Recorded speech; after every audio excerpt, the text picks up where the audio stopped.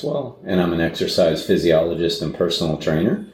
I'm the owner of Maxwell's Fitness Programs, and I've been in business since 1994. Today's podcast is sponsored by Jonathan and Lyn Gildon of the Gildon Group at Realty Pros. They currently have over 275 star reviews on Zillow, and they are simply grinders and the best in the area. I vouch for them. They're trying to help me locate a new building for my business because I would like to upgrade. And if you need any assistance, whether selling your house or looking for a new one, look for their information in the show notes. As I've said in the past, I really like questions. Questions really help jar my creative side, and I like answering questions, and I've had a few lately, and I really like that. Today's question comes from Shane of New Smyrna Beach, and he asked me if there was a psychological side of injuries and how to overcome that. And the answer is an affirmative yes, as I imagine he probably knew and wants some tips on how to potentially overcome this. And a lot of people have this question and a lot of people have this issue. We see it all the time in our industry. So first off, there is a return to play theory that we use in the professional industry as far as helping athletes get back to play. And I'm going to kind of go through it a little bit. That way you can see how important this psychological component of injury is. So the first thing every athlete has to go through is they have to heal the injury, right? So they have to get out of absolute pain and trauma and acute injury first. Acute means it's happening at the time, kind of like a sprained knee, a dislocated shoulder, a dislocated kneecap, a sprained ankle. So the first thing is we have to get the injury going in the right direction, which is healing. So we have to get out of pain first. Typically, that's the old famous process of RICE, rest, ice, compress, and elevate. And this can take a few days or it could take months if there is an ACL tear, something pretty serious, a surgery needed, something that requires a long-term process of healing. This is not the intention of this podcast, but I do want to say here, if that is the case with injuries, there are still plenty of ways to do other things around the injury. We don't want to atrophy in other areas. But keeping it to the psychology of specific injuries, I will say that the first thing we have to do is get out of pain. Now, after that, and the healing has started to take place, and we know that when the pain has really subsided and the inflammation is gone, well, the next step is we have to strengthen the area. We have to strengthen and improve the range of motion of the injury. It's very, very critical to strengthen the problem so the problem does not recur again. And I will come back to this in a second. I'm just going to take you through the stages for an athlete because that's really where we need to be right now for most people. All right, so the next step after that would be we go back to functional movement. And that means after we've done our therapy of strengthening around the injury, the muscles, the tendons, and whatever, then we go to a functional movement pattern. So that just basically means, are we able to do the things that we were once able to do? Can we do functional movement? If it's a leg injury, that's walking, jogging, running, those types of things. If it's upper body, it's being able to do most of all the normal upper body movements that we used to be able to do. Following that, if we play sport, then we would do a sport-specific rehab process, which means that we would take it from functional and general to sport specific. So if you are a football player or soccer player or something that uses your legs a lot, we would do sport specific activities such as running and cutting and bounding and sidestepping and things like that, kicking a ball if it's soccer. So we would do very specific things to get the person ready. All right. I bring all this up because the final stage of return to play status is what we call psychological readiness. So if it's part of a return to play policy for athletes, whether they be amateur athletes or professional athletes, and that's the final step, is psychological readiness, that shows you how important it is for the person to be psychologically ready to return to action. It is huge. I often tell people that what we focus on, we begin to gravitate towards. So think about what that means. If we're always thinking about the injury, we are creating all this negative energy, and we might be gravitating towards that injury again. Sounds pretty like psychological and, kind of head trippy, but there is a lot of evidence to it. All right. So the example I used to use for students to think about when I used to teach sports psychology is they basically will show like downhill mountain bike racers. If you've ever seen it, it's like really crazy, something that I would not do. It's like skiing, but on a mountain bike. So they basically just go down these very, very, very steep declines, hitting super fast speeds. I mean, just, like motorcycle level speeds. And once they hit the bottom, they have to maneuver through trees and things like that. So you can see them kind of like what they look at when they go down. And the only thing you can see really are kind of like these openings in the trees, right? So the studies have shown that if they focus on the openings of the tree, which might be 3 to 4 to 5 feet in width, so not very wide, they will get through it. If they look at the tree from the start at those speeds, they're going to hit the tree, all right? So that's something I want everybody to think about once they've injured themselves. If we sit there and stare at the injury psychologically, we're most likely going to re-injure ourselves. Now, here's the tricky part. If we're not cautious at all, we could re-injure ourselves again as well. So like so many things in life, we want to find that gray area, that area of, well, I can't sit here and over-focus on it and be overly cautious, because then I'm not going to do anything and this area is going to atrophy and I could re-injure it again. And I don't want to be like very, very like throw caution to the wind and just be like, oh, I can do whatever I want, and go back and maybe make the same mistakes I made the last time and get injured. So we have to find somewhere in the middle. So my advice is the very first step is to determine, well, what got you injured to begin with? Was it in your control or not in your control? I have a kid I'm working with now, and it's probably been close to a year since he originally tore his ACL in his knee playing basketball. And he was a pretty competitive high school basketball player, and he injured it a little bit after high school, but he was still playing at a pretty high level. And, in basketball, it was an ACL, as I think I said. In basketball, ACL injuries are fairly common. And there's not a whole lot you can do about it. So when we're talking about control what you can and don't try to control what you can't, not a whole lot you can do about it. Meaning, he kept his legs strong. He was working out with me. And, he knew to do proper warm-ups. And so he kind of controlled what he could. But he got injured because he went for a ball, took an unsteady step, and out it goes. So really, in contact sports, which basketball kind of is, and, even in a way soccer is, a lot of cutting and things like that.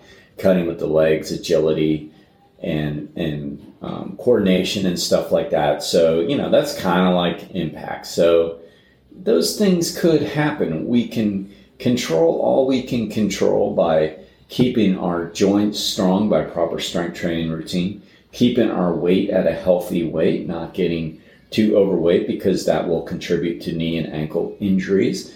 not being too slim, because again, then we might not have the muscle mass. So we can control those things.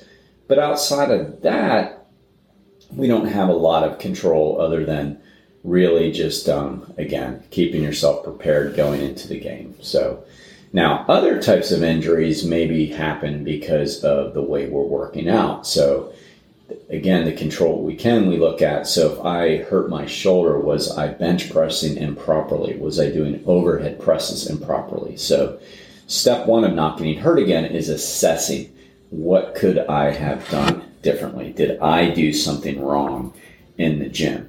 Most gym injuries, if not all of them, occur because of that. I say it all the time. It is not a prerequisite to get hurt in the gym. It should not be happening. You should be trained properly. You should be training yourself properly if you're training alone, and your trainer should be training you properly where you do not get hurt. Like, you don't have to get hurt in a gym. You should follow the instructions and not get hurt. So that's something we can absolutely control. Typically, we get injured in the gym from doing an exercise wrong. Not necessarily too heavy, maybe sometimes too fast, but usually wrong. And wrong sometimes means without a spotter and we get stuck. A lot of times, though, it's simply doing an exercise wrong. For example, you can hurt your shoulder bench pressing, but typically it's because you're using more weight than you probably should, and you can't control the descent. So you go down too fast, hammer the bar off of your chest, and potentially tear your rotator cuff because you were using improper speed. So it's not really even loads that get you hurt, meaning going heavy. It still comes down to bad form. Yes, I know nothing is fail-safe, and things can happen in a gym. I'm just saying, most of the time if we get hurt in a gym, it's because we were doing the exercise wrong, and there is a solution to that. Learn how to do it right. Another thing that could have happened with injuries that's in our control is muscle imbalances. If we know we're dominant in one area and weaker in another, that's up to us to change it. All right. So again, if somebody's pulling their quad a lot, that usually means that they have overly strong quads and weaker hamstrings. So that's something we can control, and that is just an example. I don't believe that happens to be Mr. Shane's area of concern. I'm just using that as an example. But another thing we can control is by making sure that we're working on all of our muscle imbalances. All right. The old joke you see sometimes on social media, where they say, don't skip leg day, and they'll show a picture of a man with a huge chest and biceps and tiny little legs. Well, there is a lot of truth to that, meaning that a lot of guys don't like to work their legs, and they create all these different kinds of muscle imbalances and then wonder why certain areas get hurt. I mean, the body really is at its best when it's in balance, so we have to think about that. So that's something we can control, all right?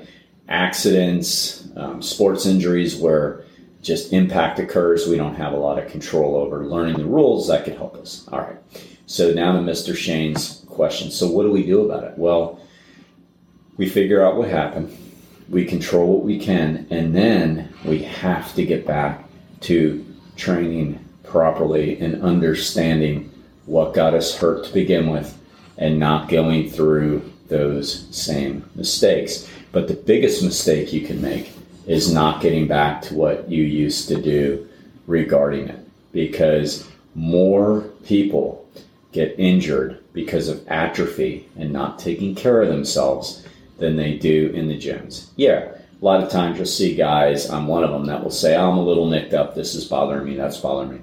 But this is all minor stuff compared to developing arthritis, which can happen through inactivity, obesity, which can create all kinds of problems, and other orthopedic abnormalities because we're not exercising. So one of the worst things we can do to prevent injuries is not go to the gym or not do our home exercise program, whatever we do.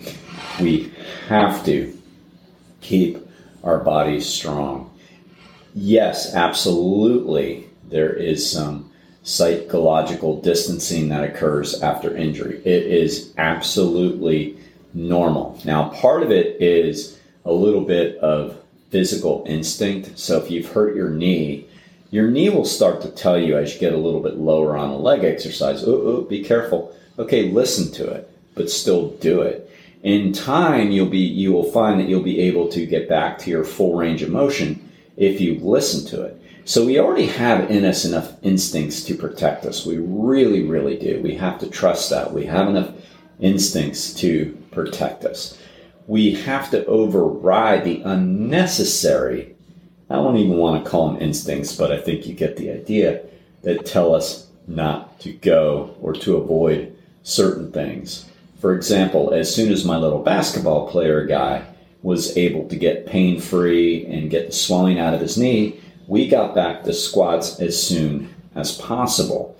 We, of course, started out very gradual, and yesterday when he was here, because he did re-injure his knee, by the way, because he went back to the basketball court and did something silly again. Now he's probably going to be very paranoid about playing again, but one of his issues, unfortunately, is he's gained a little bit of weight, and that does impact the knee quite a bit. But anyway, he is coming back again. He was able to do 6 plates on the leg press yesterday. It was either 4 or 6. I don't know. I don't remember, but it was a lot of weight. I'd have to check his chart. And do full range of motion. So leg press is a machine version of a squat. We started out very gradual again, doing a TRX squat and then into a short squat and then focusing more on the leg press because he gets greater range of motion. But the idea is let's train his quads, his hamstrings and glutes to be stronger and train the tendons around the knee to be stronger, and then he can get back to play. So it's very critical to get back on the horse, so to say. So to answer the question, it's absolutely normal. I think normalizing things is important. It's so normal, it's the psychological readiness is at the end of an athlete's return to play categorization, as I already said. And by the way, I didn't finish that. It's so big that if an athlete, they take a little bit of a psychological battery afterwards, after the injury, to assess this. And if they fail it, so to say, like if they seem more nervous about returning to play than the psychologist believes they should, then they're not allowed to return to play because a fearful athlete will get hurt again. I mean, there's just no way around it. A fearful athlete will get hurt again. You ever notice some of the guys that play football sometimes, they're throwing their body around, you're like, God, there's no fear. And then they tend not to get hurt a lot of times. Now, I'm not going to talk about the head injuries and all that. We all know that that's happened, and that's definitely different. I'm talking about there are just some people you probably played sports with that seem to play fearless and never got hurt. And then there are some people that were very nervous about getting hurt and they got hurt all the time. And you have to wonder, well, which came first? I think if you're listening to this podcast, you're getting the idea of which one actually came first. I'll let you draw your own conclusions. And sometimes it's just flat out bad luck. All right. So if they're not ready, they're not allowed to return to play because they don't want them to get hurt again. So what they do instead is they do some psychological things and improve the athlete's confidence to the point where they can return to play to action. Okay. Get back to action. So it's absolutely a thing, but we absolutely do have to overcome it. We have to look fear in the face and say, look, I'm going to do everything in my power to get stronger. I'm going to follow good common sense and good training protocols. I'm going to hire an expert if I need to, but I'm going to do what I need to do to get back to it, because not getting back to it is actually increasing my risk of injury. All right. So again, Shane, thank you for the question. That was a great question. And as I tell everybody who's listening, somebody else has your question. So email me, text me, Facebook me, whatever, and ask me questions. I like answering them. They've been fun this week. Now I'd like to thank our second sponsor, Chiropractic Physician Dr. Doris Antos. She is on Granada in Ormond Beach, Florida. She's great. She will absolutely help you return to play. And she will tell you the same thing. She'll say, you got to get back to what you were doing. You have to figure out what went wrong, but get back to it, because if you don't, you're asking for trouble. We refer to her all the time, and just like our other sponsors, her information will be in the show notes. Again, it's Dr. Doris Antos, Chiropractic Physician of Ormond Beach, DaytonaBackPain.com. Until next time, be